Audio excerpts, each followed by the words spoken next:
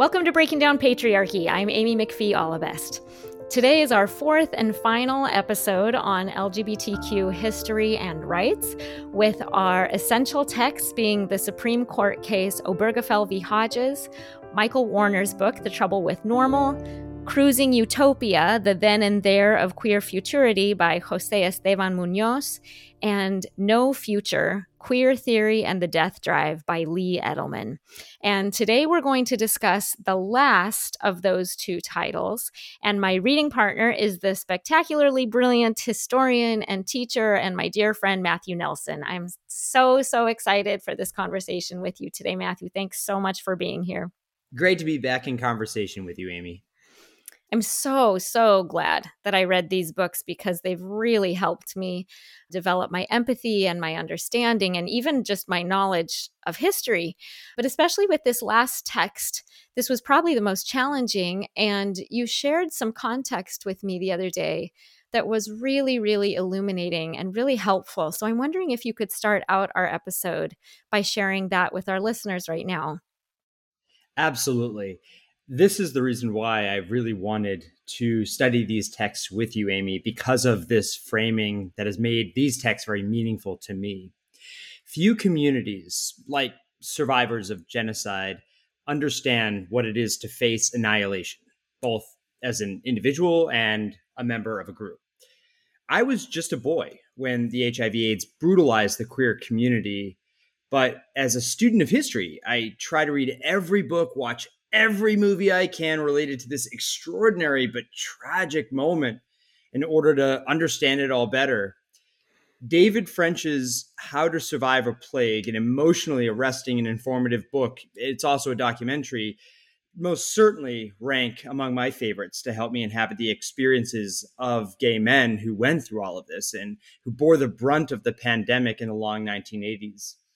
I also obsessively watch movies like Angels in America, Beats Per Minute, and The Normal Heart, because I never want to be too far away from my community's brush with queer generational annihilation. I talked to all of my gay forefathers of San Francisco about this darkness. One of the common themes remarked on frequently in these conversations is the disenchanting experience of seeing crowds of young gay men ambling about the sidewalks like zombies, emaciated and stumbling. They tell me that they went to a funeral like every week, sometimes even multiple times a week. Their circle of friends vanquished in the span of a decade. I used to live on Alamo Square in San Francisco, and I would jog to the Castro, a historically gay neighborhood, to visit my gym. I passed an older African-American man who sold beautiful flower arrangements on a street corner who would smile and wave almost every time I passed. One day, I saw another of these documentaries called We Were Here, and I recognized that one of the men profiled in this PBS film was Guy, the same street-side florist who waved me on as I made my way to the gym. The next workout, I resolved to stop and say hi to Guy. So I did. He was delighted that I admired his contributions to the film. I asked him what it must have been like to sell the funeral flowers to attendees of all these funerals. Guy elaborated on his stories of death and dying for me, of course, with a really somber tone.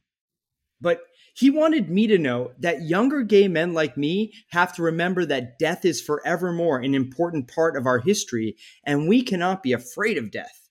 Instead, and this is where his tone shifted to a kind of jubilance, we have a future. Queer theorist Heather Love characterizes this contradictory experience as looking forward while feeling backward. And I just love that. Looking forward while feeling backward. Guy's words reminded me of the concluding interviews with ACT UP leaders Greg Bordowitz, David Barr, and Peter Staley in France's How to Survive a Plague.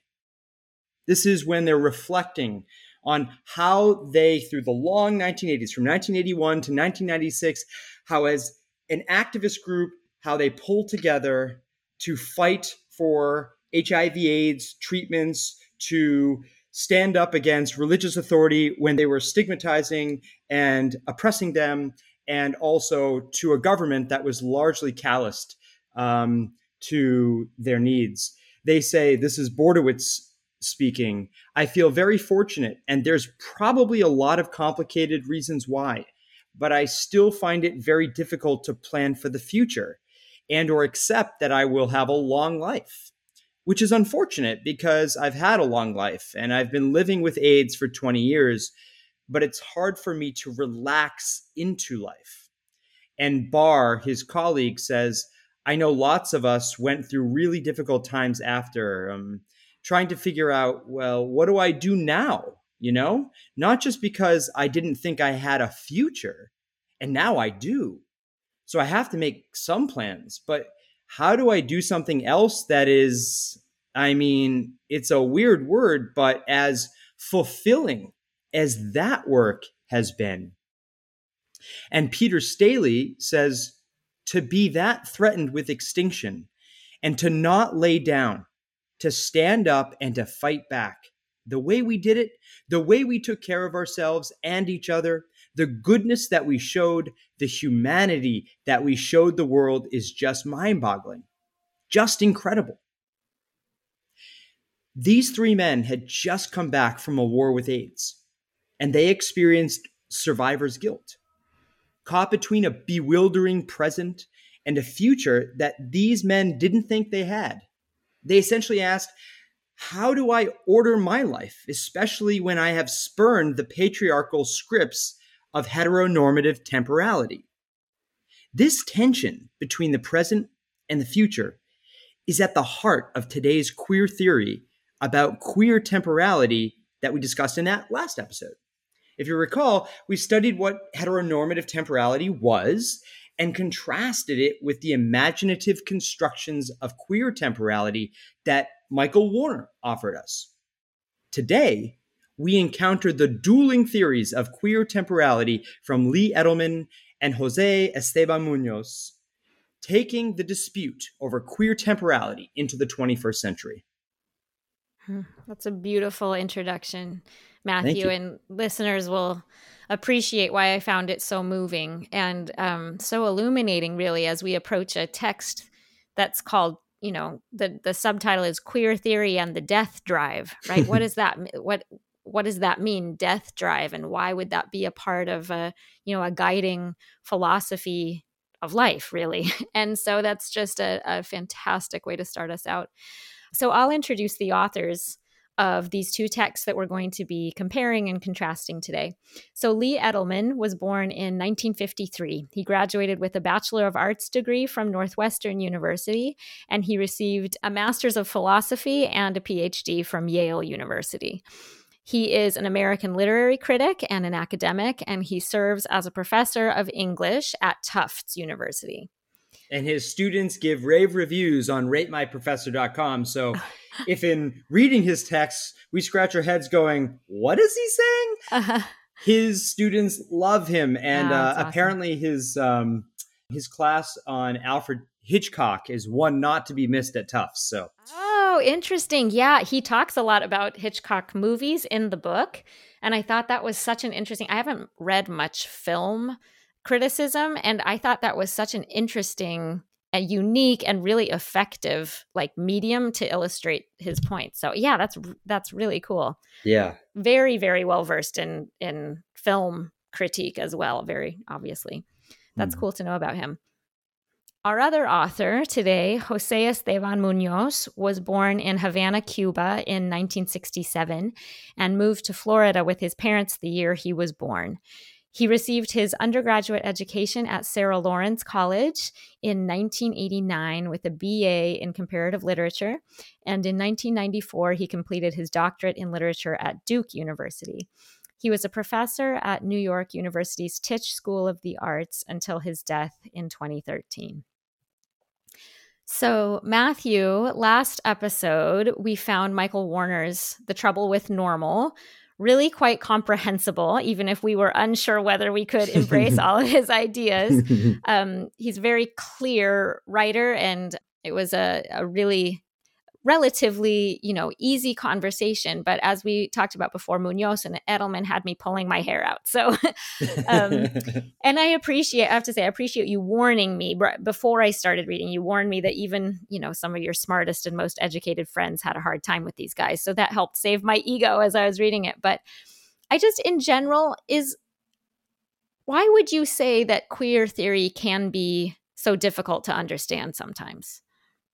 Yeah, that's a great question, Amy, because I think that queer theory has so much to offer the world.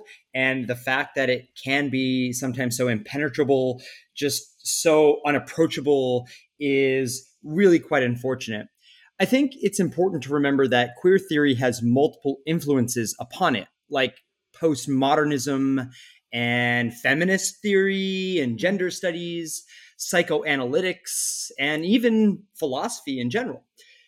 And these domains, in and of themselves, can sometimes be very difficult to tackle in a course of study. So most of this material is written by academics for academics.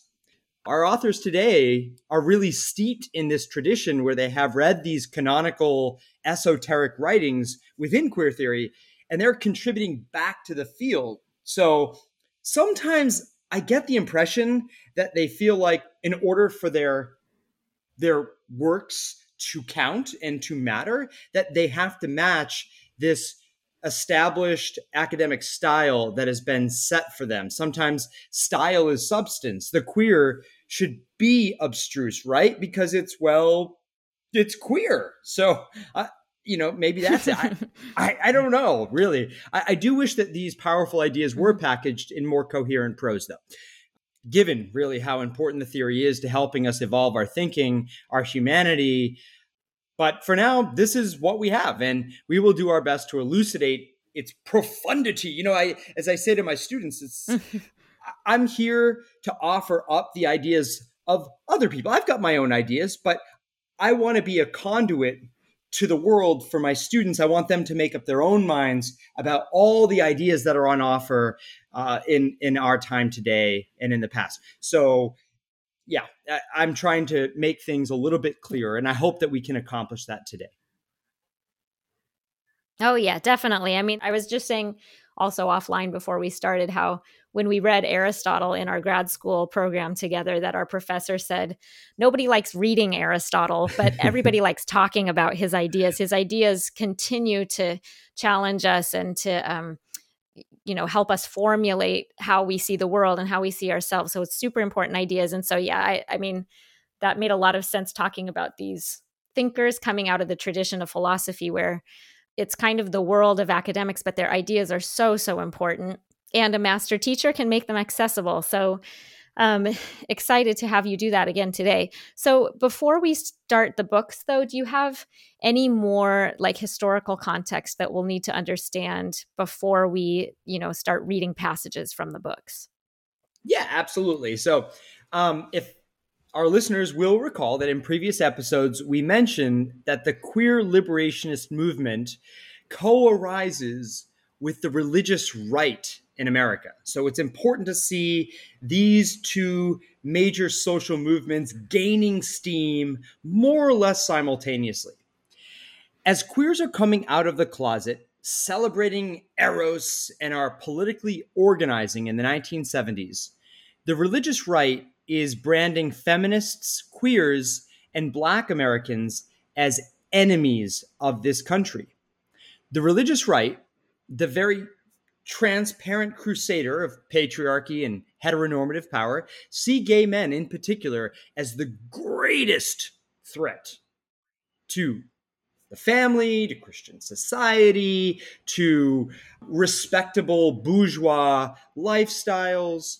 And so what with, this queer community, their non-normative sexuality, their effeminate ways, their carefree lifestyles, the fact that they're just having so much fun, the religious right warns America away from this alternative lifestyle. And this is definitely well illustrated in the movie Milk, if anyone's seen the movie Milk, where you have Harvey Milk and you have Supervisor White. going back and forth with their banter. And Harvey Milk is often saying to Supervisor White that he doesn't really appreciate how much fun adults can really have with each other. And so he's always sort of ribbing him about that. Well, so then here, and this is getting back into the history here, then July 3rd, 1981, the New York Times published an article entitled Rare Cancer Seen in 41 Homosexuals. At this point, wow. Yeah, I mean, everyone is dumbfounded. What could this be? No one can explain it. This is why they term it the gay cancer. This is why it enters the public lexicon, because it's showing up only in gay men at this particular time. And it's not just here in the United States, but in London and in Paris, the same thing is happening. In 1982, Larry Speakes, who's press secretary to President Ronald Reagan, joked about, quote, gay plague in the press briefing room. And you can Google this, listeners at home, and you can listen to Larry Speakes laughing with the press corps about gay plague. This is in the press briefing room itself of the White House. By 1984, gay plague, now called HIV/AIDS, would already have infected 7,700 Americans and killed 3,500. Staggering numbers. Now, you might say not staggering compared to COVID-19. That's fair. But when you consider the number of people who are dying from this small embattled minority, it can seem like it is world ending.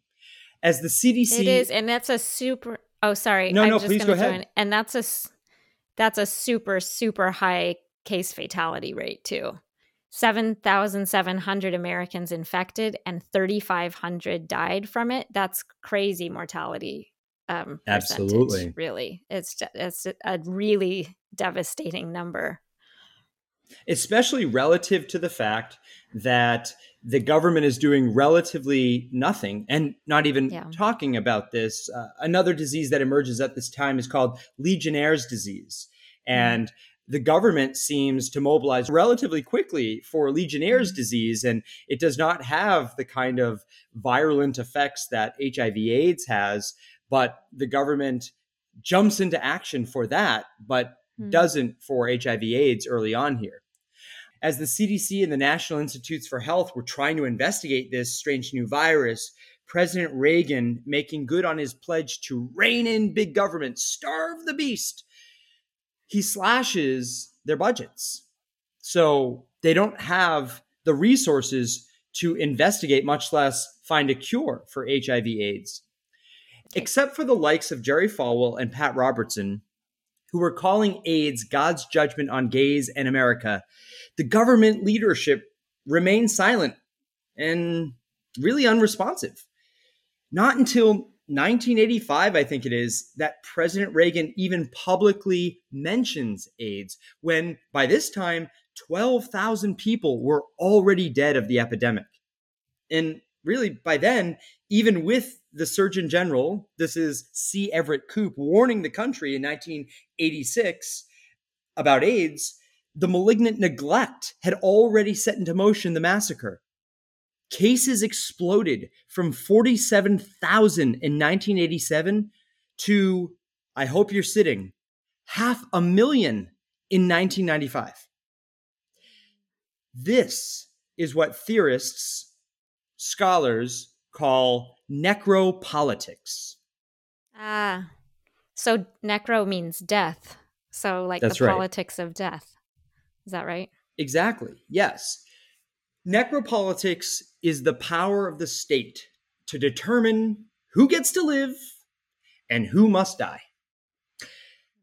Akili Membe, who is a Cameroonian scholar, he's an esteemed post-colonial philosopher, wrote scholarly pieces about necropolitics, detailing how the idea speaks to who the state deems disposable and who isn't, and how the state enacts this decision.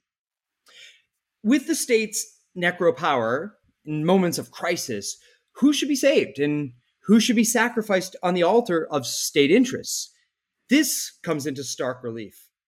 Therefore, for example, if President Reagan didn't direct the government to respond to AIDS because he mistakenly thought it just affects the loathsome community of gay men, well, then the state was consequently consigning a marginalized population to extinction. Think about, I don't know, the Obama administration's drone warfare program. President Obama authorized the kills of suspected Middle Eastern terrorists, and in the process claimed the lives of innocent people, sometimes women or children. These are non-combatants. These are people who the Geneva Conventions protects. This is necropolitics. In our own times, when President Trump fantastically thought that COVID-19 would, and I think you'll all remember this, like a miracle, said COVID would just disappear. He was, in his ignorance, gambling with citizens' lives out of his own selfish political ambitions. People of color had disproportionately higher rates of COVID infections, still do, for various reasons, but particularly because many of them were our frontline workers. They were putting their bodies on the line so the rest of us could stay at home and stay safe. And the conservative Trump government insisted that the economy should open completely and as soon as possible for business. This is necropolitics. So today, COVID deaths are well north of 600,000. And it would be irresponsible for us to say, well, look, this is all due to necropolitics. This is all due to the negligence of the former president. But really, we have to say, of these 600,000 people who died of COVID, how many of those lives could have been spared with better public health policy? But because we didn't have that in place, or because there were political motivations behind what we did with COVID-19 and how we responded to it, this many people died. This is what we're talking about here. This is necropolitics. Okay. Yeah, I can see where the discussion is going then, because, correct me if I'm wrong, but I'm seeing that if the state has this enormity of power, necro power, let's say, where it won't help this group of people, and so they're watching their families and friends die right in front of them, then this group of people is confronted with how to respond to that government, first of all, and then also they're confronted with the existential choice of how they'll live with. And that reminds me of what you shared at the very beginning of these quotes of these men saying, it's hard for me to figure out how to lean into life because just there's a specter of death always in front of them. Am I understanding this right, Matthew? No, you're absolutely right about this, because this is the existential turn for the queer community. They are facing down their own mortality. And so the question is not just how will I die, but it's how will I live in light of my imminent death? And once, because of the drug combination that comes to market in 1996, once the Lazarus effect takes hold, people who thought they were going to die or people who are on the verge of death start coming back to life, then they have to contemplate, how am I going to order the rest of my life? This is the temporality that we've been talking about. This is a re-examination of temporality, interrogating heteropatriarchal temporality, and really conceiving in many, many ways, in a plurality of ways, how we can construct queer temporalities, how we can construct meaningful lives in light of the fact that we were going to die. So necropolitics really forces upon us not only why people are dying, but how people should be living. And so in the wildest lands of queerdom, our queer theorists today want us to think long and hard about how we will conceive of new temporalities in light of the precarity of our existence. In that way, really, like from Jean-Paul Sartre and Simone de Beauvoir and Nietzsche, this is all very existential. And Albert Camus with The Plague, right? Then you really haven't had the experience yet. Death is where we find Lee Edelman in his book, No Future, Queer Theory in the Death Drive. Edelman urges readers to transcend this assimilationist, liberationist binary that we've discussed in previous episodes. Instead, he compels us to subtract ourselves from the socio-political order altogether. Okay, so I have a question about this, and I'll throw it in here if that's okay. Sure. So I get the impulse to not have to choose between assimilationist and liberationist, and that, I mean, I think I understand that, but one question I kept having was, why like subtract yourself and go dark, especially a vulnerable minority group, and particularly the LGBTQ community at a moment really that was finally like enjoying more social and political acceptance. It seems like it was kind of like stepping out into the light in some ways. And so it seems like he's retracting and saying just like, yeah, subtract ourselves from society altogether. Can you talk about that a little bit and why that was his response? Absolutely, Amy. And I just want to say as well that I don't really claim to know everything that Edelman is thinking when he writes this book. I think that some parts are contradictory or just so incoherent that I would love to have Edelman here with us so that I could put specific questions to him. But to the extent that I understand what he's saying, I'll address your question by saying that, today, even though it is fashionable to claim in the last decade that it gets better, maybe you've seen some of these videos on YouTube. The campaign, yeah. Mm-hmm. Yep. And even though we can point to Obergefell and the Bostock decisions suggesting momentum, that we've come so very far in certain respects, our theorists say we're actually nowhere near queer liberation, much less queer temporalities. So let me give you a synopsis of Edelman's argument and then Munoz's argument, and we'll get into our text here. So I think I can answer your question by unfolding their arguments in brief. Edelman claims that in the midst of the ever-threatening necropolitics in American society, especially when queers are still deemed arch enemies to patriarchy, heteronormativity, and temporalities, the arch enemies to the family, marriage, and capitalism, queers shouldn't order their lives aimed toward the future. No, not at all. Queer temporalities should be centered in the now. And again, this is very existentialist in nature. In this place, in the now, queers are outlaws. And in lieu of maintaining the politics of normal, a la Warner, remember, from last episode, assimilating, being normal, being accepted by society, queers should just embrace their villainy. Just embrace your outlaw status. Just embrace this positionality as someone on the margins. Edelman urges us not to run away from our arch enemy status, but really embrace it. And yeah, I mean, as we've been discussing, this is so much of the nihilistic existentialism that Friedrich Nietzsche is offering the world. So, can I throw in one thing here? When we say embrace villainy, that doesn't mean, I mean, I'm there embracing perceived villainy, right? Because that's right. One of my questions as I was reading this was like, so is that I just know what some people will question here, and that will be like, so you can do anything, you can commit any like horrible act and just be like, live for the now, who cares? Like I can hurt other people and I can act really immorally. That's not what he's saying, right? I mean, no, not obviously at all. Not. Yeah. Yeah, I mean, he's saying that actually the emphasis shouldn't be on the socio-political order.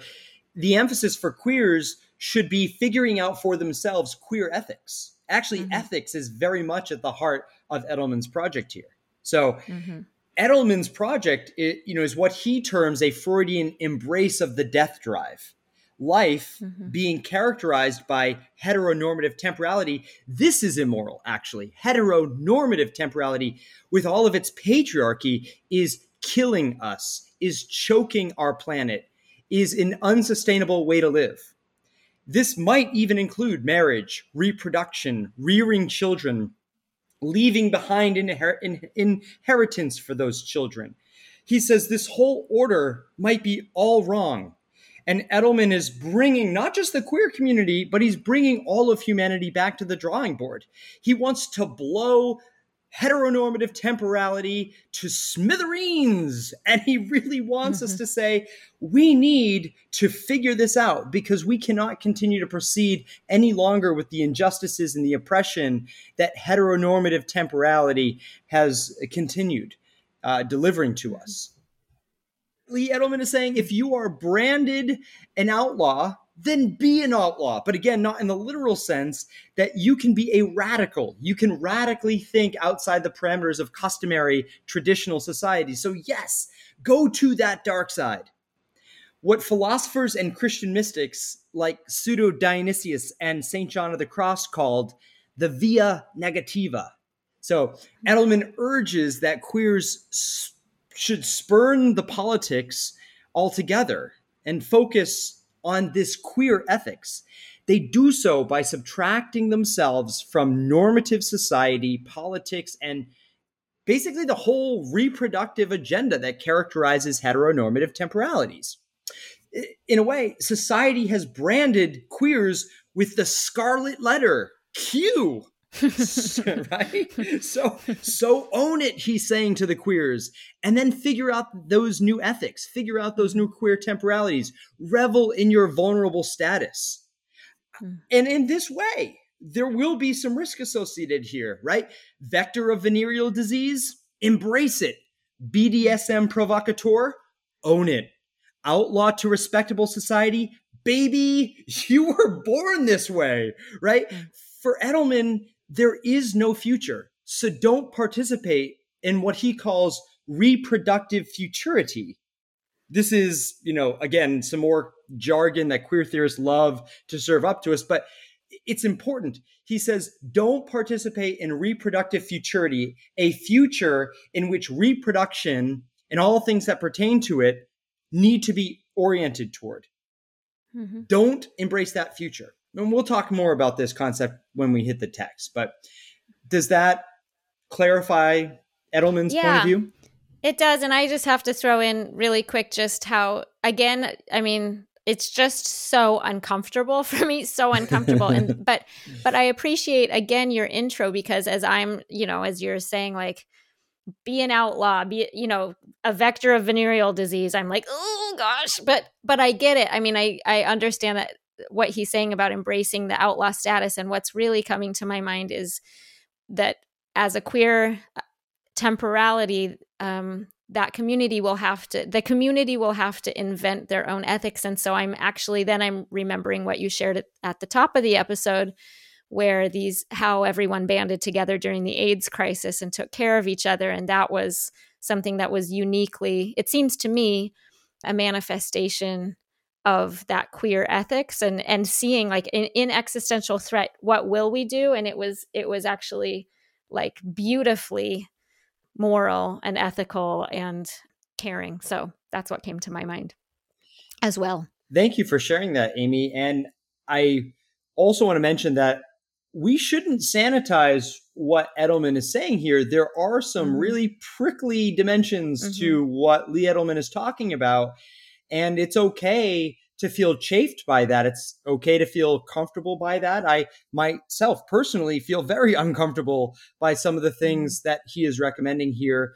But it's important that we embrace a kind of interaction with this text, even though we feel a little awkward in doing so. Yeah. And bring on the wrestle, man. Bring it on. But actually, this is why Edelman is one step toward where we need to be. And by we, I'm saying where the queer community needs to be, because I do believe that Munoz rounds things out. He brings us to a place that we can be inspired and we can live in light of a future that we know we now have. So going back to what Guy said in the story, yes, death is very much part of LGBTQ history. It is in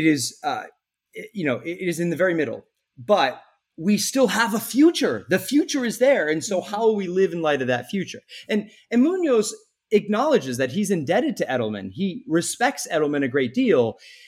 He believed in a horizon where queerness is and should motivate us to realize new echelons of queerness. He very much writes in a spiritual way. I think for the listening audience, you will probably resonate with Munoz's rhetoric. He writes in the rhetoric of prophet, of religious mystic. So if anyone in the listening audience is familiar with the Christian theological concept of the kingdom of God, many theologians talk about it having a quality of already it's here, but not quite yet. That is the already not yet nature of the kingdom of God. So the kingdom of God is with us when Jesus was on earth. And now that Jesus has resurrected and is gone, the Holy Spirit is here. But it won't be fully realized until the second coming and the end of days. So if you can use that as a metaphor, similarly, Munoz says that queerdom isn't realized, but with a hope of queer futurity, and in one day it will. He even says that we're not even queer yet, that we will be queer one day, and we're inching toward that place, but we're not queer yet. So like Edelman, he asserted queers should reject the heteronormative temporality replete with the requirements of marriage, children, inheritance, and pursue queer utopian futurity. He wants us to think beyond what we're just accustomed to right now. Now, how do we do this? Well, according to Munoz, we advance toward the queer horizon in the aesthetic realm predominantly. So Edelman wants us to focus on ethics. Munoz wants us to focus in on beauty, on art. So through performance art, like drag shows and punk rock music, or physical art displays, or just even informing community itself, what he calls counterpublics, these thick queer communities of eros and resistance, he wants us to think aesthetically about the way that we order our lives. He thinks that queer temporalities consists in the aesthetic dimensions of life, not even so much in the ethical dimensions of life that Edelman is really prompting us to think about. So that's basically the Cliff's Notes version of each of these texts for today. That was a fantastic introduction, Matthew. Thank you so much. That Cliff's Notes version really, really helps. So yeah, just keep going. Let's dive into the texts. So to truly appreciate just how Edelman altered queer theory, we have to understand a few things here. And I want to be very clear with the listening audience. It's really quite amazing.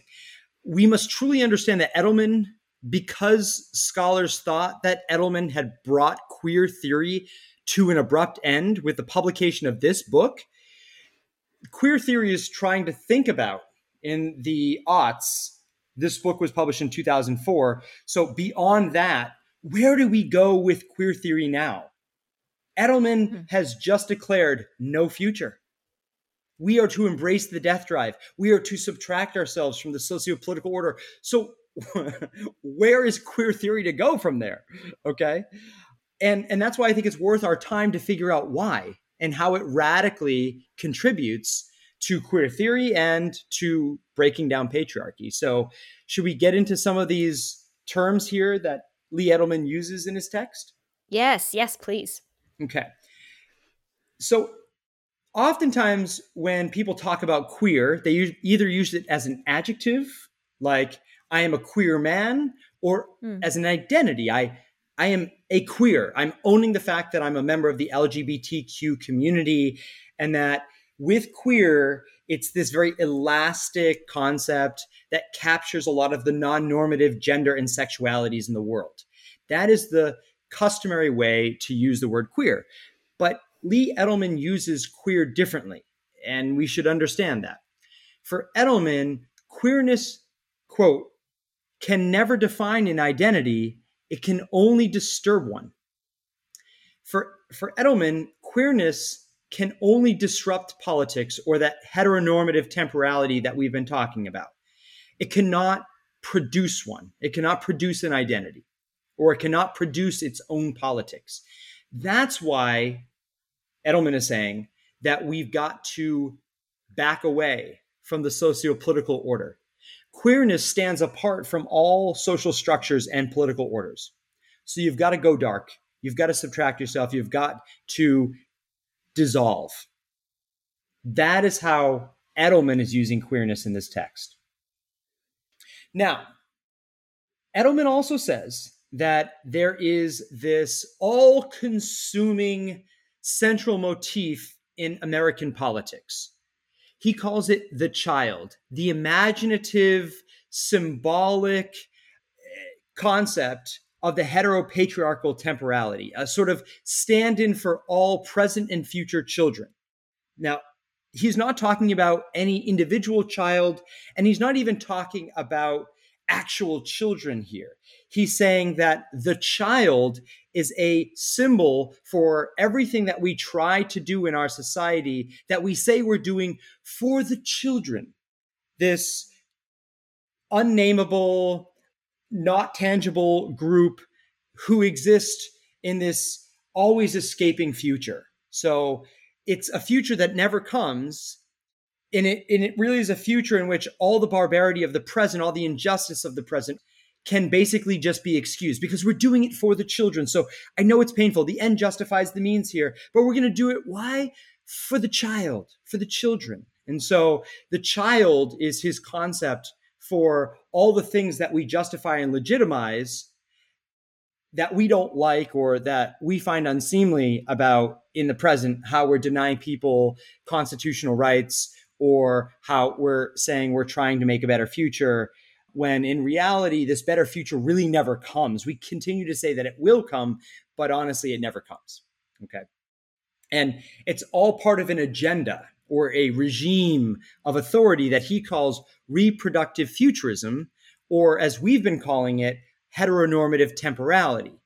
Okay. So it's in service to a social script that we've been handed, that you date or court someone, that you marry them, that you have children with them, that you work hard. And then at the end of everything, you've worked so hard for your children. You've basically devoted your life all to the child, to the children. And then in your twilight years, you think about what you're going to do to unravel your estate and do everything for those children by giving them a next leg up in the future with the inheritance. So it's this temporality where everything is oriented toward reproduction and the child. That the meaning of life is a man and a woman growing up, producing babies, and that's it. Okay. So sometimes it's just hard to talk about these abstract concepts. We really need to put some flesh onto these bones here. And let's go to history. I'm a history teacher, and that's what we do. If you want to establish a point, then you invoke some sort of historical parallel. For Edelman, the culture wars are freighted almost exclusively with the concerns of the child. We imagine the masses of American children, and every decision we make needs to first pass through the filter of how any of it will influence children. And when you think about it, like how politicians use the child becomes sort of the theater of the absurd pretty quickly, because everything seems to be justified for the sake of the children. Let me give you a historical example here. The first organized opposition to gay rights emerged in 1977 with singer Anita Bryant in Miami, Florida. Bryant assembled a political coalition called, and you can't make these things up, Save Our Children Incorporated. And for what purpose, right? Or what are we saving the children from? Save Our Children Incorporated, to overturn a Dade County ordinance that was passed to ban discrimination in employment, housing, and public accommodation on the basis of sexual orientation. She wants to save the children because her immediate society wants to save an embattled minority group. She argued that homosexuals were child molesters, saying, and I quote, "Some of the stories I could tell you of child recruitment and child abuse by homosexuals would turn your stomachs," unquote. Bryant claimed that offering legal protections to homosexuals was tantamount to giving them a license to corrupt our children. successful, actually, in overturning the ordinance, Bryant took her show on the road. She tried to purge non-discrimination statutes in other cities. Right here in California, Save Our Children Incorporated was influential in promoting Proposition 6 to ban openly queer teachers and staff from public schools. And as I mentioned earlier, the movie Milk, if anyone has seen that film, you know well what a spectacle Prop 6 was and how it was ultimately defeated. The political strategy here of moral panic concerning the child is what Edelman is arguing about here in No Future. He's saying it is perennial. It is shot through all of our socio-political discourse.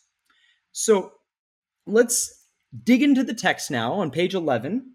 Let's find out what Edelman is saying. So Amy, maybe you could help me out here and read starting with page 11, the child. Okay, yep. Quote, "The child has come to embody for us the telos," which means the end goal. I'll insert there. "The telos of the social order, and come to be seen as the one for whom that order is held in perpetual trust." He then continues, "In its coercive universalization, however, the image of the child, not to be confused with the lived experiences of any historical children, serves to regulate political discourse, to prescribe what will count as political discourse, by compelling such discourse to accede in advance to the reality of a collective future whose figurative status we are never permitted to acknowledge or address.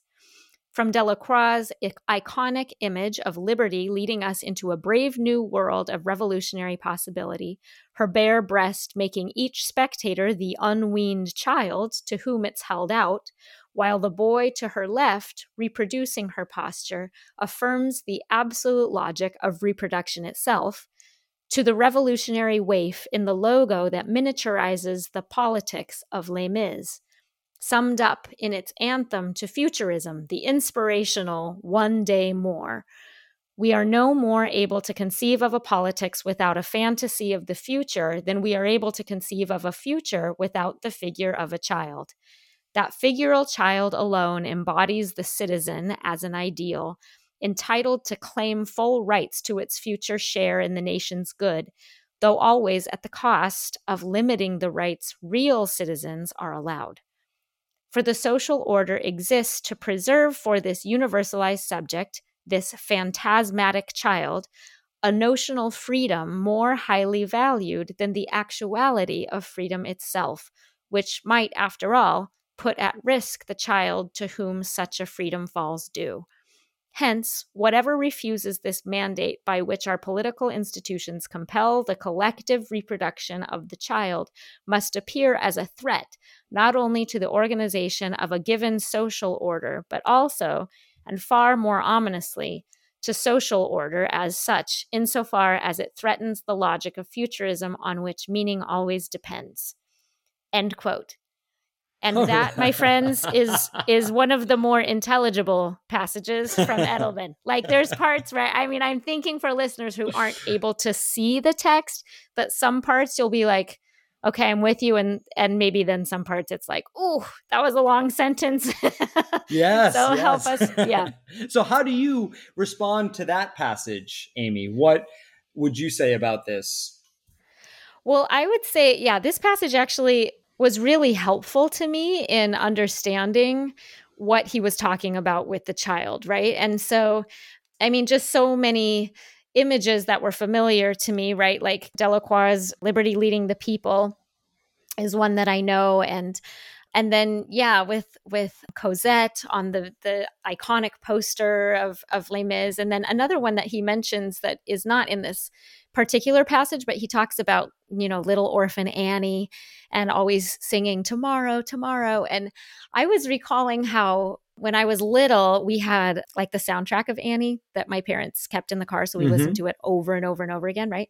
Yeah. And there's two versions, because you know how like in musicals, they'll have different versions of, the London cast or the New York cast, or sometimes the lyrics change. And so there's one version of Annie when she sings Tomorrow, where she sings, "You're only a day away."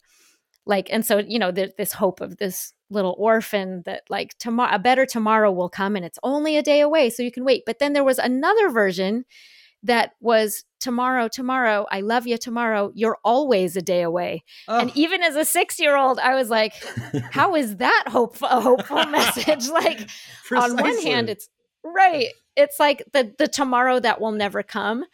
And so, yeah, that one word made like all the difference in that message. And so thinking about that helped me really understand this concept that Edelman's talking about, right? The tomorrow that is sung by this little child, but for the LGBTQ community, that tomorrow is always a day away. And so that hope, if you're following that hope, you'll just eventually become exhausted and fatigued and realize like that it's never coming.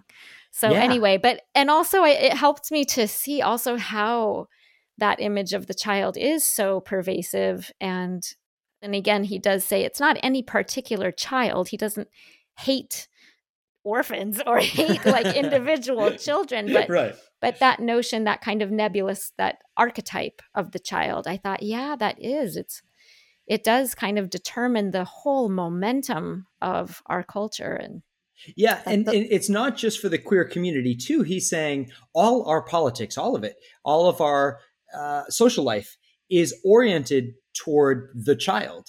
So, I mean, you can think of it in a very literal sense that when two parents have children, it seems like their life has been supplanted by the needs and the agenda of your children. And I think you can probably, as a mom, resonate with that you sacrifice so much for your child, for all of your children.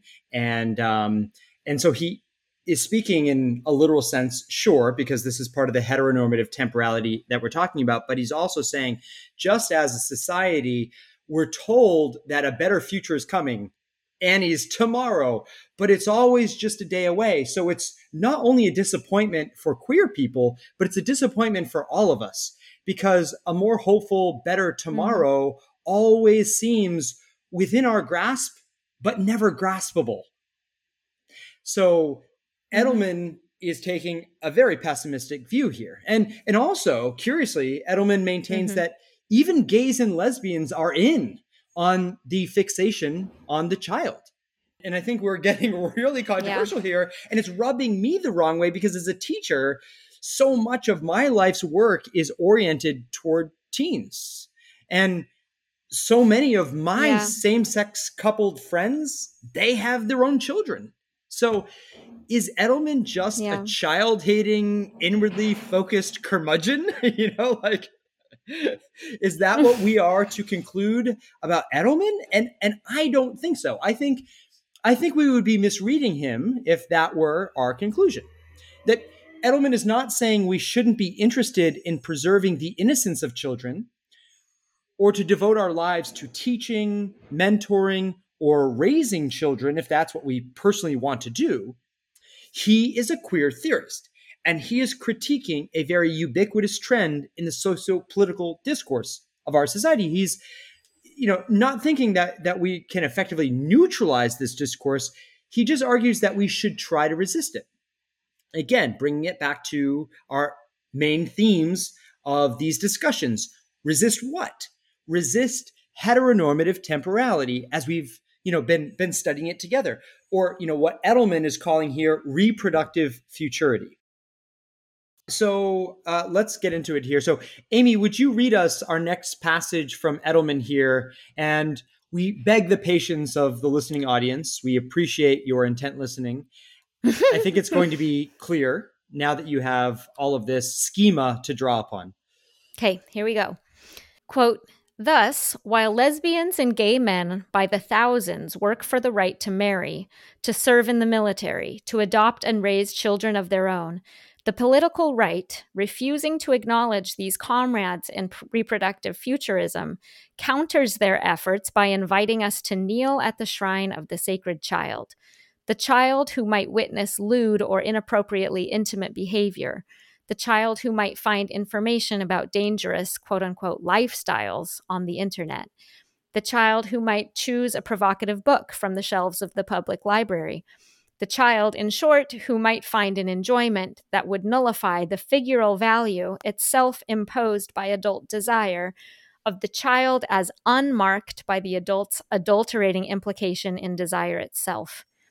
The child, that is, made to image for the satisfaction of adults an imaginary fullness that's considered to want, and therefore to want for, nothing. As Lauren Berlant argues forcefully at the outset of The Queen of America Goes to Washington City, quote, a nation made for adult citizens has been replaced by one imagined for fetuses and children, end quote.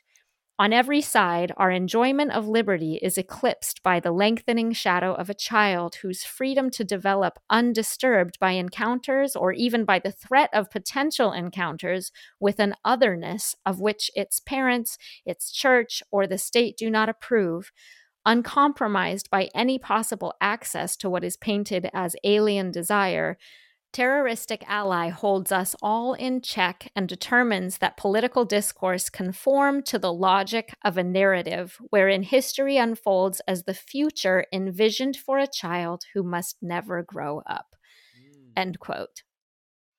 So interesting. I had some thoughts about that. And again, it just, it helped me understand what he was talking about with the child, and that all of our, our legislation and our formation of our, our moral code, I guess, exists to protect this perpetual child. Like you had said, like it's a future that never comes because there's just always, as each generation of children grows up, there's another one to replace it, right? And so if you're doing, something for the child, that really, truly, that tomorrow will never come. But one other thought that I had as I read that is that this actually has application to straight life too. In previous episodes, we've talked about other cultures, and particularly the Dutch, and how they're so much more open about bodies and sexuality. And I mean, our country was founded by Puritans, really. I mean, like the most zealous, extremist religious people. I mean, even Europeans, other Western countries think Americans are so weird about sex, right? Like so prude and so closed. And we've identified how like more openness would really help all kids feel better about their own bodies and make better choices about safe sex, which leads to all kinds of better outcomes like lower STI rates and lower abortion rates and, lower unwanted pregnancy rates and happier, more fulfilled sex lives. And so there's that argument to be made that would benefit everybody, to not like shield the children. Don't ever let them know that sex even exists, right? And right. That would help everybody. And I do agree with that. And the other thing I wanted to say quickly is that I can affirm that I've seen in real time playing out what Edelman is talking about when he says that the child that might witness lewd or inappropriately intimate behavior, the child that might find information about dangerous lifestyles on the internet. And while I do have mixed feelings about this, and I've really, thought about like, what would my personal line be with what is my own personal line with my kids? And, do I try to protect them too much, or am I not protecting them enough? I don't know. That's a conversation for another time. But I will say that this was distressing to me. There was at my kids' elementary school, one of the 6th grade teachers showed just a short documentary film about a transsexual child. And it just really, I thought very compassionately, but I thought very factually just showed a child and kind of the steps that they went through and what it felt like to them and their family. And many of my Mormon mom friends were furious that had been shown in school, and, went into the principal's office, and one of my friends like went in with like a document from our religion, like proclaiming what the family was. And like, wow. I mean, basically, and that film, honestly, all it was doing was just acknowledging that trans people exist. Mm-hmm. And my response, because I got this big group email with like all the other Mormon moms that were at the school. And my response was just like, I'm actually glad my child saw it, because I mean, first of all, it exists. Like, what are you going to just like pretend that like you said this on the previous episode, like, we're not pyrite, it's not fool's gold. We exist. Like, face it. I mean, I just was kind of like, I was shocked actually. And I said, how will our kids have compassion and empathy when they meet trans people in the world if they've never had any exposure. So sorry, I'll be the dissenting voice here, but I'm glad my child saw that movie. And so I thought, yeah, our LGBTQ people, what do you want for them to for you to live your whole life underground because there's always this new crop of children who needs to be protected from even knowing? And boy, I really see why Edelman and Munoz and these writers feel really held hostage to this idea of we're doing everything for quote unquote the children so that they aren't corrupted by even knowing that this exists. Anyway, that was my thought. Yeah, let me give you an example from public policy. In Tennessee, they passed a law.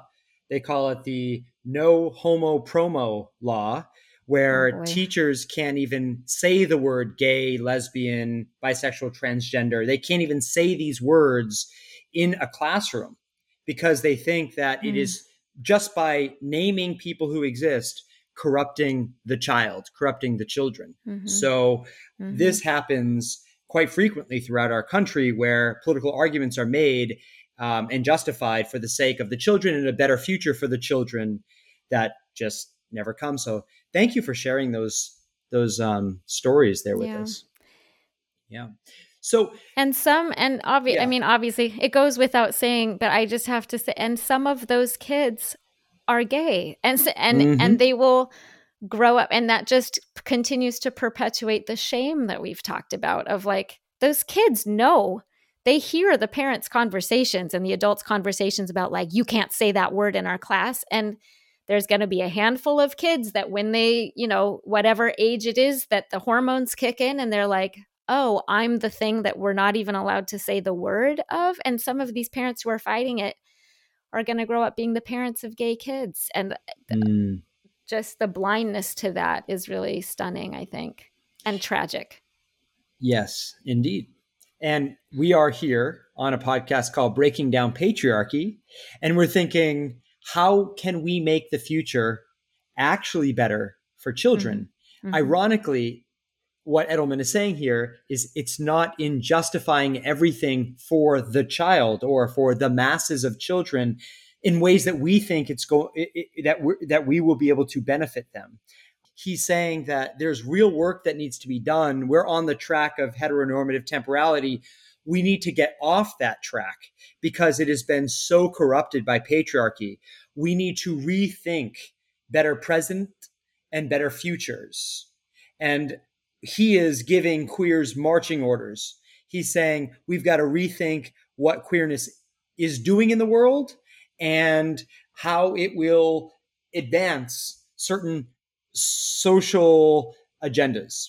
And again, he says we just need to move out of it. We need to move out of this space.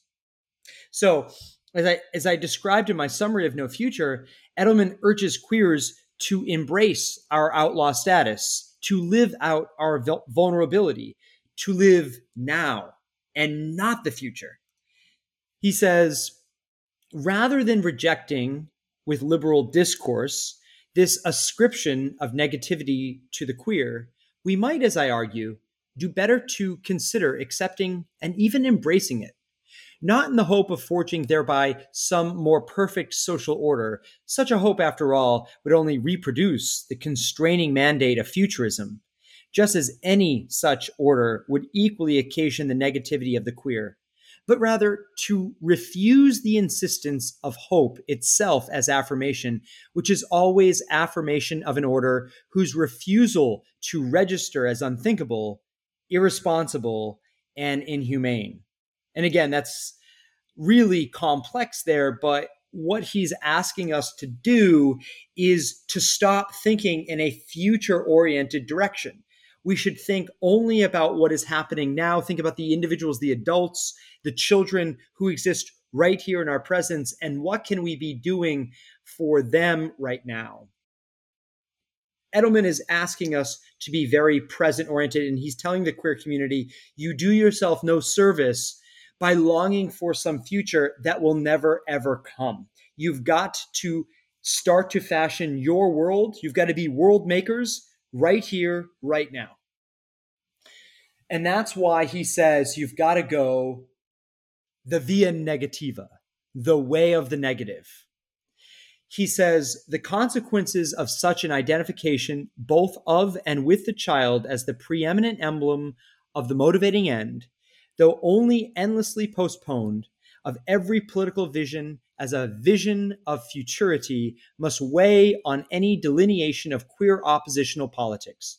For the only queerness that queer sexualities could ever hope to signify would spring from their determined opposition to this underlying structure of the political. Conservatives acknowledge this radical potential, which is also to say this radical threat of queerness more fully than liberals, for conservatism preemptively imagines the wholesale rupturing of the social fabric, whereas liberalism conservatively clings to a faith in its limitless elasticity, unquote. That's found on pages 13 and 14. So to paraphrase what Edelman is saying here, queers have great potential to expose the ruse that is heteronormative temporality, or what Edelman is calling reproductive futurity. Under close inspection, trying to legitimize every rejection of the expansion of civil rights and freedom for historically oppressed minorities, why? For the good of the child, becomes on its face ridiculous and unjust. Edelman is saying here that queers have the potential to show the world this absurdity by subtracting themselves from heteronormative temporality altogether. Conservatives see that queers have the potential and are fearful of that, while liberals are fooled into thinking they can just sort of manage such volatile forces. In a way, when people say, well, I don't think that we should return back to normal after the vaccine has taken hold in populations and COVID-19 is not as menacing a threat as it was before, let's just return back to normal. Some people are saying, no, we can't return back to normal because normal was destructive too. So we should rethink a new kind of present for ourselves and maybe even a future. What you have Edelman saying here is that the conservatives see that queers are really going to blow up the social order to smithereens. They are more realistic about the potential that queers have to do this. Liberals just think, well, we'll be able to manage that. We're going to return to normal. We're going to go back to normal. Maybe some things will be a little different, but we can channel this in a way that we deem to be productive. And according to Edelman, that is reproductive futurity. That is the status quo. That is the way that we've always done it in a patriarchal fashion. If, according to Edelman, we were really progressive, we would just start over and figure out a new way that we could live our lives. So Edelman, therefore, wants queers to go dark, to subtract ourselves from the socio-political order, refuse to participate in the socio-political order. Now, insofar as I understand Edelman, and we are now encountering in the thick of it here how that is potentially dubious, voting is out. Participation in mainstream entertainment, out. Liking professional sports or participating in professional sports, out. And perhaps he would even say that queers should refuse the consumeristic capitalist citizenship our democracy so easily rests upon. I'm not entirely sure about this, but that seems to me to be where Edelman is going. So I'm less clear about what he wants us to do. I know what he is definitely against. The child and the agenda of reproductive futurism should not carry the day in our society's law and policy.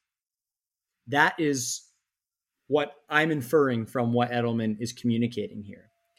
And I will read Edelman's concluding passage in the first chapter, pages 28 and 29, where I think he is really at his clearest. Edelman uses the former Cardinal of Boston, Bernard Law, as an example of what he's talking about here. Now, we want to pay special attention to the fact that his name is Bernard Law. That is his last name, Law. And there's going to be some literary interplay here between law, capital L, and laws, lowercase l, those that our legislatures pass. So on page 28 and 29, Edelman writes, Bernard Law, the former Cardinal of Boston, mistaking or maybe understanding too well the degree of authority bestowed on him by the signifier of his patronymic, denounced in 1996 proposed legislation giving healthcare benefits to same-sex partners of municipal employees. He did so by proclaiming, in a noteworthy instance of piety in the sky, that bestowing such access to healthcare would profoundly diminish the marital bond. Society, he opined, quote, has a special interest in the protection, care, and upbringing of children. Because marriage remains the principal and the best framework for the nurture, education, and socialization of children, the state has a special interest in marriage, unquote. With this fatal embrace of a futurism so blindly committed to the figure of the child that it would justify refusing healthcare benefits to the adults that some children become, Law, capital L, lent his voice to the mortifying mantra of a communal jouissance that depends on the fetishization of the child at the expense of whatever such fetishization must inescapably queer. Some 7 years later, after Law had resigned for his failure to protect children from sexual assault by pedophile priests, Pope John Paul II returned to this theme, condemning state-recognized same-sex unions as parodic versions of authentic families, quote, based on individual egoism, unquote, rather than genuine love. Justifying that condemnation, he observed, quote, such a caricature has no future and cannot give future to any society, unquote. Queers must respond to the violent force of such constant provocations, not only by insisting on our equal right to the social order's prerogative, not only by avowing our capacity to promote that order's coherence and integrity, but also by saying explicitly what Law, capital L, Law, and the Pope, and the whole of the symbolic order for which they stand, in each and every expression or manifestation of queer sexuality, F, the social order and the child in whose name we're collectively terrorized. F Annie, F the waif from Les Mis, F the poor innocent kid on the net, F laws, both with capital L's and with small, F the whole network of symbolic relations in the future that serves as its prop, right? Unquote. That is Edelman. And he's saying, essentially, that for queer people, they have to own their role as a disturber of the peace. They are disturbing us. They are disquieting us with a kind of social regime dedicated toward the child, but in reality serving as a way to deny people basic civil rights. And Edelman is giving us some marching orders here. He's saying, we must own our outlaw status, go dark, be about the business of the via negativa. Don't participate in a social system that is going to deny you your humanity. What you really need to do is you need to frustrate the entire thing, primarily by just not being in it, by not participating in it. And then also through either ethical formations or when we get to Munoz, through aesthetic formations, through the creation of art, we should upend this social order. We should radically problematize the social order. We should lead a revolution against the social order. And this is what we've been talking about. We should explode the heteronormative temporality and introduce into the world alternative queer temporalities. So Edelman, he believes that queers can do this best by just living their own lives. And it doesn't matter if society deems the lives that they live seemly or worthy. He says you should live that life out that you have. On page 25, he says, queerness, therefore, is never a matter of being or becoming, but rather of embodying the remainder of the real internal to the symbolic order. He draws upon some psychoanalytical ideas here. He uses one of these thinkers, his name is Lacan, and he uses the word jouissance, a kind of queer pleasure, a ordering of life according to one's own priorities in ways that brings maximum joy to oneself. We might think of the utilitarians here who are battling over the greatest good for the greatest number. What does good mean? Is good just a maximization of pleasure here? Is it a reduction of pain? Is the pleasure sexual pleasure? Or is it about the bohemian lifestyle? Or is it a kind of eudaimonia, a high-minded jouissance, a high-minded pleasure where we are contemplating the greatest books and art that has been written, or we're trying to advance better laws in our society, this sort of high-minded eudaimonia that John Stuart Mill speaks about. For Edelman, he's maintaining that queers really should live their own lives. And I could get into the details here where we might have our eyebrows raised and say, so are sex clubs on the table, polyamory, all these things that respectable society doesn't participate in? Oh yeah, that's exactly what he means. All of that is on the table. Anything that your imagination can conceive of right now, so long as it is within the bounds of two consenting adults or many consenting adults, yeah, you got the right idea, okay? That's exactly where he's going with this. And again, I'm presenting the idea.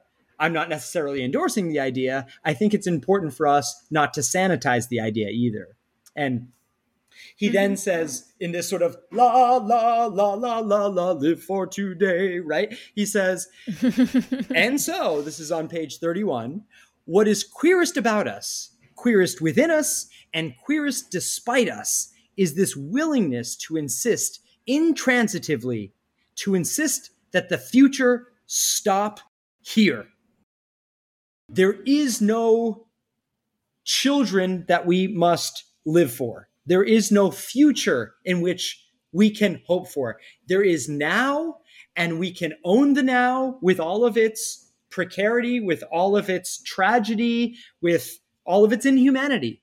We should live now. The future stops here. And when he said the future stops here, that sent shockwaves throughout the world of queer theory.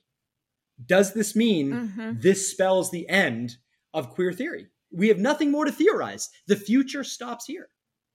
Yeah, it sent a shock through me too. I mean, not only because he was calling into question like every part of the moral framework by which I've lived my life from the time I was born and all the choices I've made and what's brought me the most joy in my life, but also just curiosity about like, is that a viable moral philosophy to say the future stops here? Like, I mean, yeah, he's calling into question things that I did not know could be called into question.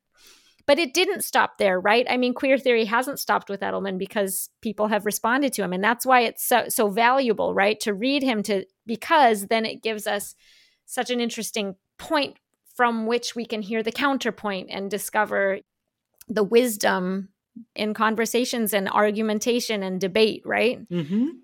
Yeah, as I explained to my students about Karl Marx, if all that we ever knew about Karl Marx was the Communist Manifesto, then we would have a great misunderstanding of what Marx is talking about. That for me personally, I reject what Karl Marx is asking us to do in light of his critique. And it's usually the critique that gets skipped over, that we need to read Das Kapital. We need to understand what it is about the capitalist system that creates this alienation in ourselves, between fellow human beings, between us and nature and us and society, that we have to fully appreciate the critique before we're even ready to entertain what prescriptions he's offering us in this communist utopian future that he writes about in the Communist Manifesto. So when I'm reading Edelman here, I'm thinking, with other queer theorists coming out of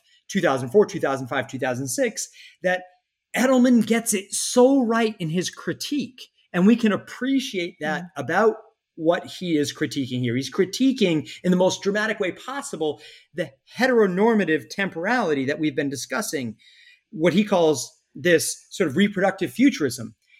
But I'll speak for myself here, I am not necessarily willing to go with him in the direction of what he's advising us to do with ethics and how the future stops here. And this is why it's so important for us to discuss Munoz, Jose Esteban Munoz, Cruising Utopia, the then and there of queer futurity in 2009, where Munoz is saying essentially what we just said, that Edelman's critique is spot on. What a genius. But does that mean that queers cannot hope for a better future? And if they can't, then what is the sustenance for the journey to enact queerness if we really have nothing that we can sustain ourselves with? Does that make sense, Amy? Yeah, definitely. Okay, so let's go into Munoz's text here. And he's somewhat repetitive. The book is filled with lots of great examples. Each chapter expounds a different dimension of what he calls queer futurity. So we're not going to get into the details there. We'll just present his queer theory and tease out some of the insights. Let's start reading on page 1. This is what is so coherent and easily understandable about Munoz. He just sort of lays it out on the table on the very first page, and he does so very eloquently. So, Amy, could you read us page 1 of Munoz's text? Yes. He says, "Queerness is not yet here. Queerness is an ideality. Put another way, we are not yet queer. We may never touch queerness, but we can feel it as the warm illumination of a horizon imbued with potentiality. We have never been queer, yet queerness exists for us as an ideality that can be distilled from the past and used to imagine a future. The future is queerness's domain. Queerness is a structuring and educated mode of desiring that allows us to see and feel beyond the quagmire of the present. The here and now is a prison house. We must strive in the face of the here and now's totalizing rendering of reality to think and feel a then and there. Some will say that all we have are the pleasures of this moment. But we must never settle for that minimal transport. We must dream and enact new and better pleasures, other ways of being in the world, and ultimately, new worlds. Queerness is a longing that propels us onward beyond romances of the negative and toiling in the present. Queerness is that thing that lets us feel that this world is not enough, that indeed something is missing. Often we can glimpse the worlds proposed and promised by queerness in the realm of the aesthetic. The aesthetic, especially the queer aesthetic, frequently contains blueprints and schemata of a forward-dawning futurity. Both the ornamental and the quotidian can contain a map of the utopia that is queerness. Turning to the aesthetic in the case of queerness is nothing like an escape from the social realm, insofar as queer aesthetics map future social relations. Queerness is also a performative because it is not simply a being, but a doing for and toward the future. Queerness is essentially about the rejection of a here and now, and an insistence on potentiality or concrete possibility for another world." End quote. Wow, is that different from Edelman? I mean, it's the opposite. It's an argument. It's an argument, isn't it? Truly. With and Edelman. You can definitely see that he is in conversation with Edelman here. Yeah. He is granting that the future might be hard to see, but we need to keep that future in mind if we're ever going to be able to combat the heteronormative forces in the present from overwhelming us, from suffocating us. So he's agreeing with Edelman that our queerness is not an identity. It's not a political organizing principle. It's not identity politics. He's totally in agreement with Edelman here on that point. But he says, with you, Edelman, we have to enact our queerness. Our queerness lies in its destabilizing the norms, in its destabilizing social scripts, in the heteronormative temporalities that we have been told we need to embrace lock, stock, and barrel. But what he rejects about Edelman is Edelman's nihilism. He says, absolutely, we've got a future. And only in hoping and longing and striving toward that future will we ever be able to do the work in the present that we need to do in order to breathe, in order to have the pleasures that we long for and the ethics and the aesthetics that we are capable of. We have to believe in a future so that we can do that work in the present. When you read Edelman, there is a sense in which Edelman is individualistic and that it's really so inwardly focused and it's anchored in the now. But for Munoz, he embraces collectivity. He embraces intersectionality. We haven't really talked about how these ideas overlap with race and with gender per se, because if it is focused on pleasure, then we're not really taking into account the full rainbow of options of gender. So according to Munoz, we have to think in terms of the collective intersectionally. We have to hope. We have to believe that a utopia is possible. And that's, of course, very different than embracing a Freudian death drive, which is what Edelman claims. So let's read a little bit more in what Munoz is saying about this queer future. He writes, quote, "The queer futurity that I am describing is not an end, but an opening or horizon. Queer utopia is a modality of critique that speaks to quotidian gestures as laden with potentiality. The queerness of queer futurity, like the blackness of a black radical tradition, is a relational and collective modality of endurance and support. It is being in, toward, and for futurity." He's saying sort of what I was describing before as the already not yet quality of the kingdom of God. Queerdom is here in a moment, but it is breaking forth into a future that brings great possibility. So Munoz is trying to capture the spirit of the already not yet. Munoz goes on to say, quote, "Lee Edelman, in his powerful polemic, No Future, Queer Theory and the Death Drive, recommends that queers give up hope and embrace a certain negation endemic to our abjection within the symbolic. What we get in exchange for giving up on futurity, abandoning politics and hope, is a certain jouissance that once defines and negates us. I have attempted to outline this polemic in a fashion that displays some of my admiration for it. I agree with and feel hailed by much of No Future. Indeed, when I negotiate the ever-increasing sidewalk obstacles produced by oversized baby strollers on parade in the city in which I live, if you've ever been to Noe Valley, you know what he's talking about there. The sheer magnitude of the vehicles that flaunt the incredible mandate of reproduction as a world historical virtue, I could not be more hailed with a statement such as, quote, queerness names the side of, quote, not fighting for the children, outside the consensus by which all politics confirms the value of reproductive futurism, unquote.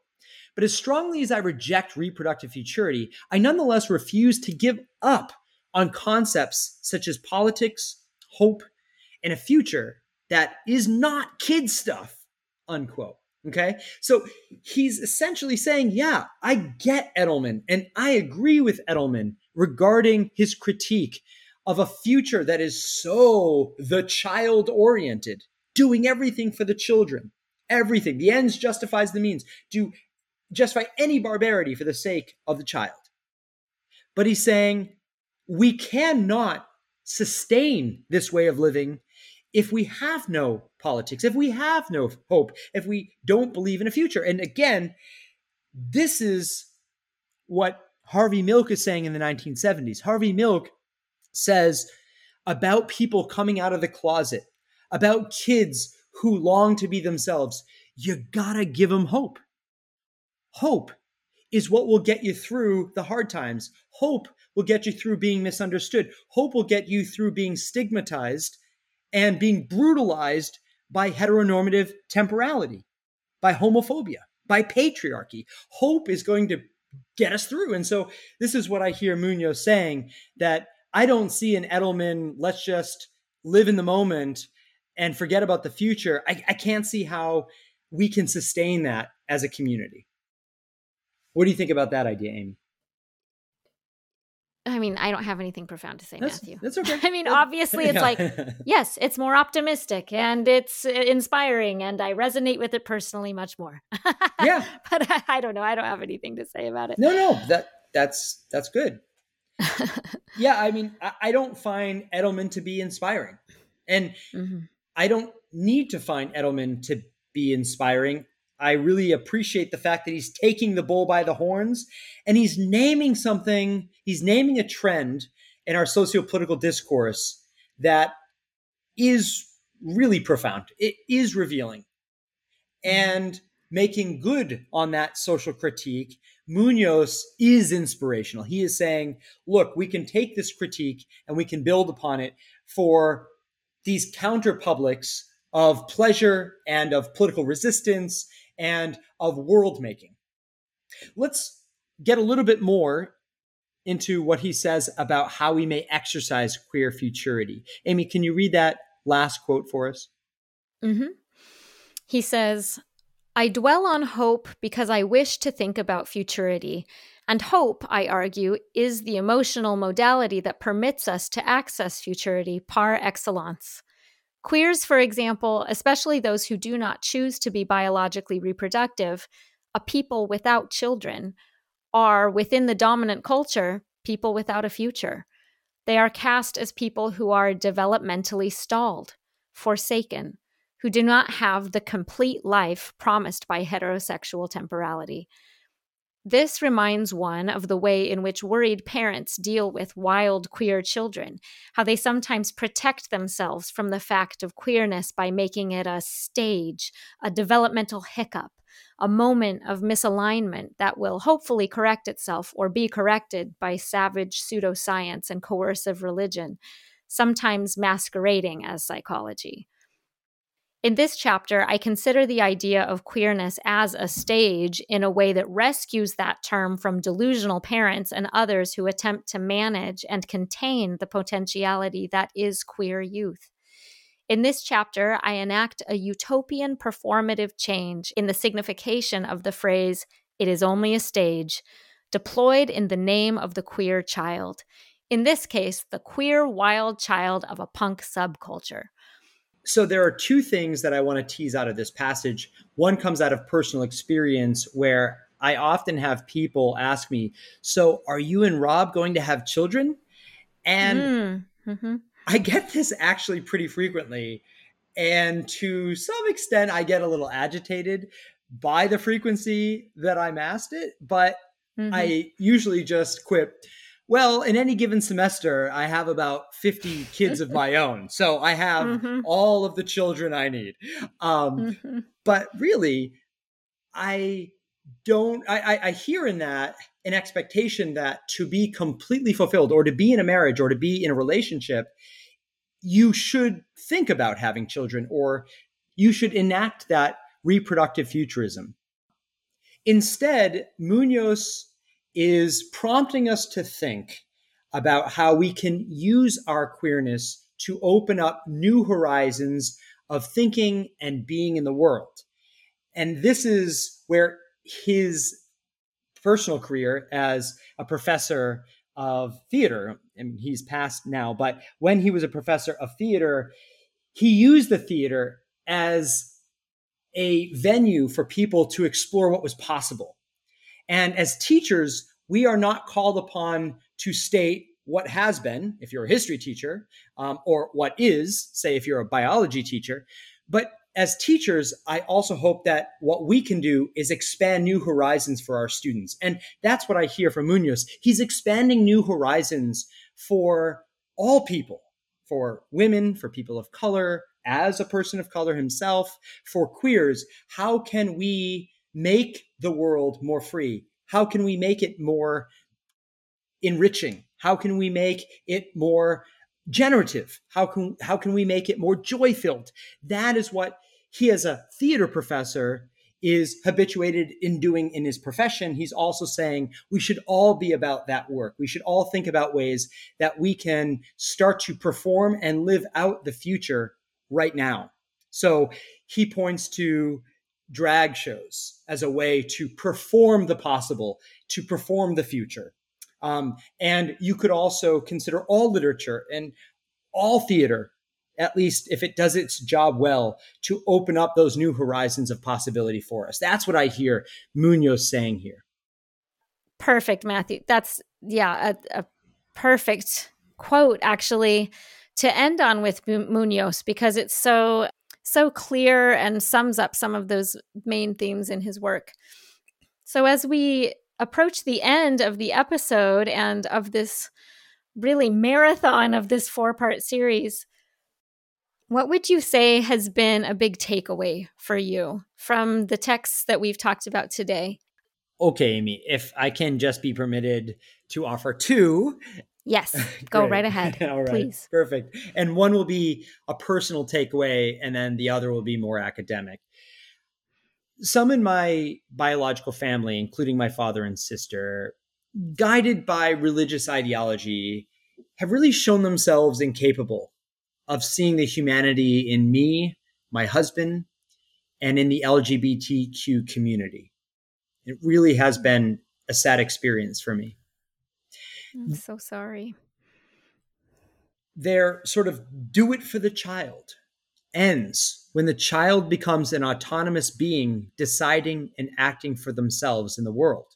And, lamentably, judging from the teen homelessness population in the country, for other American families, do it for the child ends the day they discover their kid is queer. According to the Center for American Progress, 10% of teens are queer, and 40% of the teen homeless population is queer. Sad. Reproductive futurity always seemed flawed to me. Thankfully, as if surrounded by a great cloud of witnesses, to quote the book of Hebrews in the Bible, queer elder folk and other friends have more than made up this familial deficit in my life. As with Guy, who you'll remember at the top of the program, who imparted to me family stories from my community's past, queer relationality can give way to queer temporality. Put in other words, having experiences like that where I am built up and built into by various people in my life, people who come from the LGBTQ community, that can spur me on to creating new temporalities for those in my life, for those in my community, or just for me myself. Being married, I'm still trying to figure out really what that means to me. However, as with Edelman, I need to claim my queer present. It's imbued with such meaning and such purpose as a queer man. I have something so very unique. And really, Edelman is challenging me that before I pontificate about queer futures, I really need to grapple with what my present should entail. So that's that personal dimension here. And then my academic takeaway is that queer theory has only started to help us dismantle patriarchy and heteronormative temporalities in the United States. And I'm hoping that queer theory continues to advance lines of critique that will fundamentally destabilize patriarchy and eradicate it. The SCOTUS, that is the Supreme Court of the United States' Obergefell and Bostock decisions, must be harbingers of the queer futurity on the horizon. They cannot signify sort of the be-all and end-all of queerness now. It's just a way station. It's just a stepping stone. We have to keep moving. Queers and their straight allies have yet to channel the full and complete radicality of the Stonewall Inn riots. And we should, all of us together, LGBTQ people, their straight allies, all of us together, we should strive toward that goal.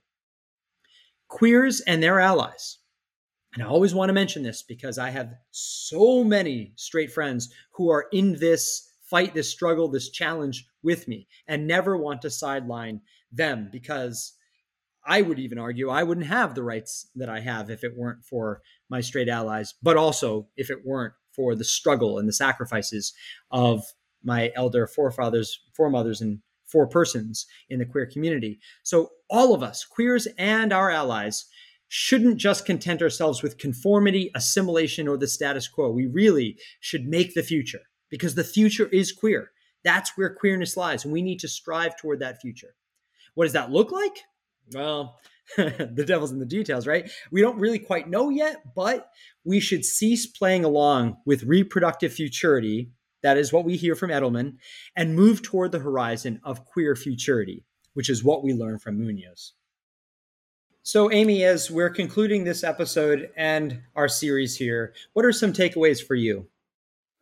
I would say, specifically from this episode, I have two images, two passages that come to mind, one from Munoz and one from Edelman. That mental image that I have from the last passage, or from one of the last passages we read in Munoz, of him being overrun by baby strollers is a memorable image to me. I may have been one of those parents on the street pushing a stroller with 3 other kids hanging on to me, and like the very symbol of reproductive futurity.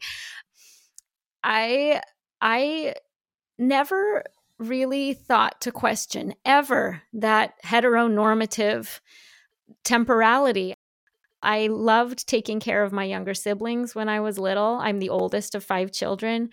I loved babysitting.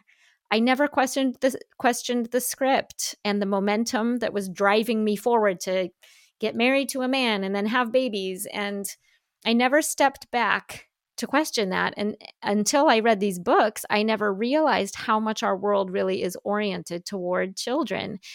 And because that script and that drive happened to be in sync with my natural state, my natural personality, and my natural desires, I never noticed it. It's like the fish swimming in the water that doesn't know what water is, because I fit, right? It fit me. And so stepping into Munoz's shoes in that scene where he's on the sidewalk, and like, I'm another character in the story. I'm one of the extras in the scene, and he's the central character in that scene. And in other scenes in his book, I thought of how it might feel to inhabit a world for him where, if I were him, where my natural rhythm wasn't in sync with what the world was doing. And I thought, oh my gosh, that would feel so different. And it might feel really lonely, and it might feel really angering.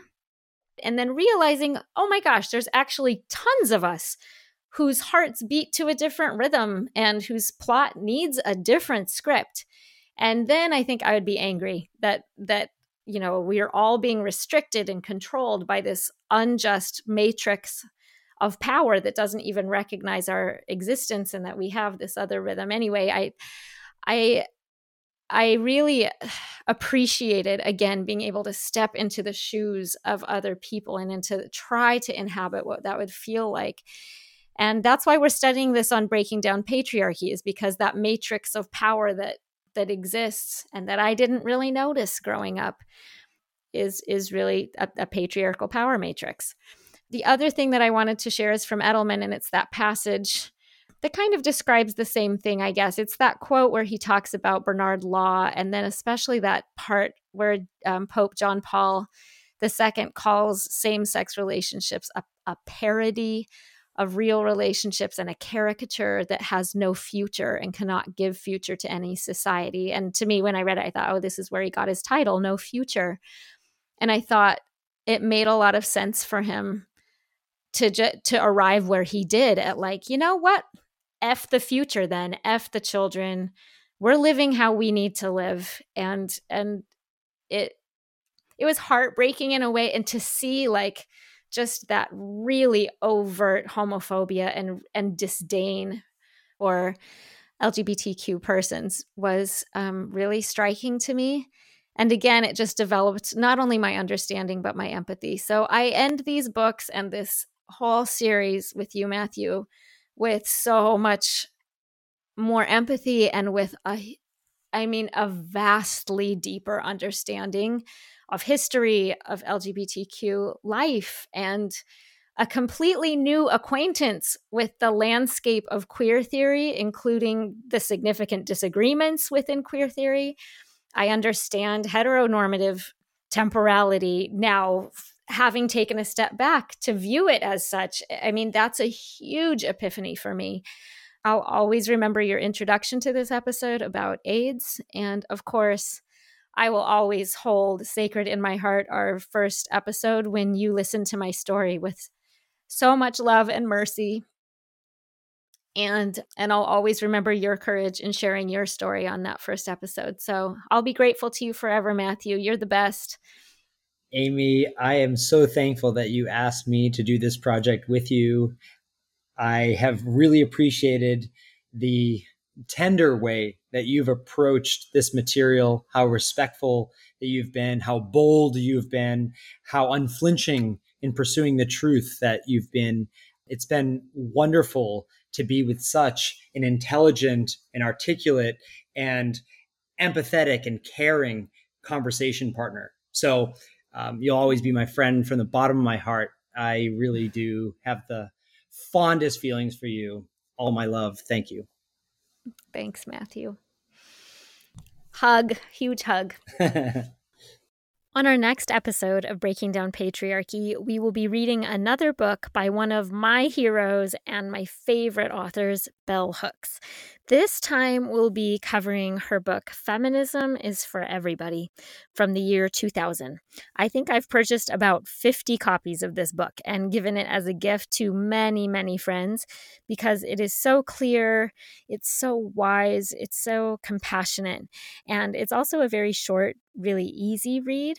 So see if you can get a copy. Again, it's Feminism is for Everybody by Bell Hooks. And I'm excited to have you join us for the discussion next time on Breaking Down Patriarchy.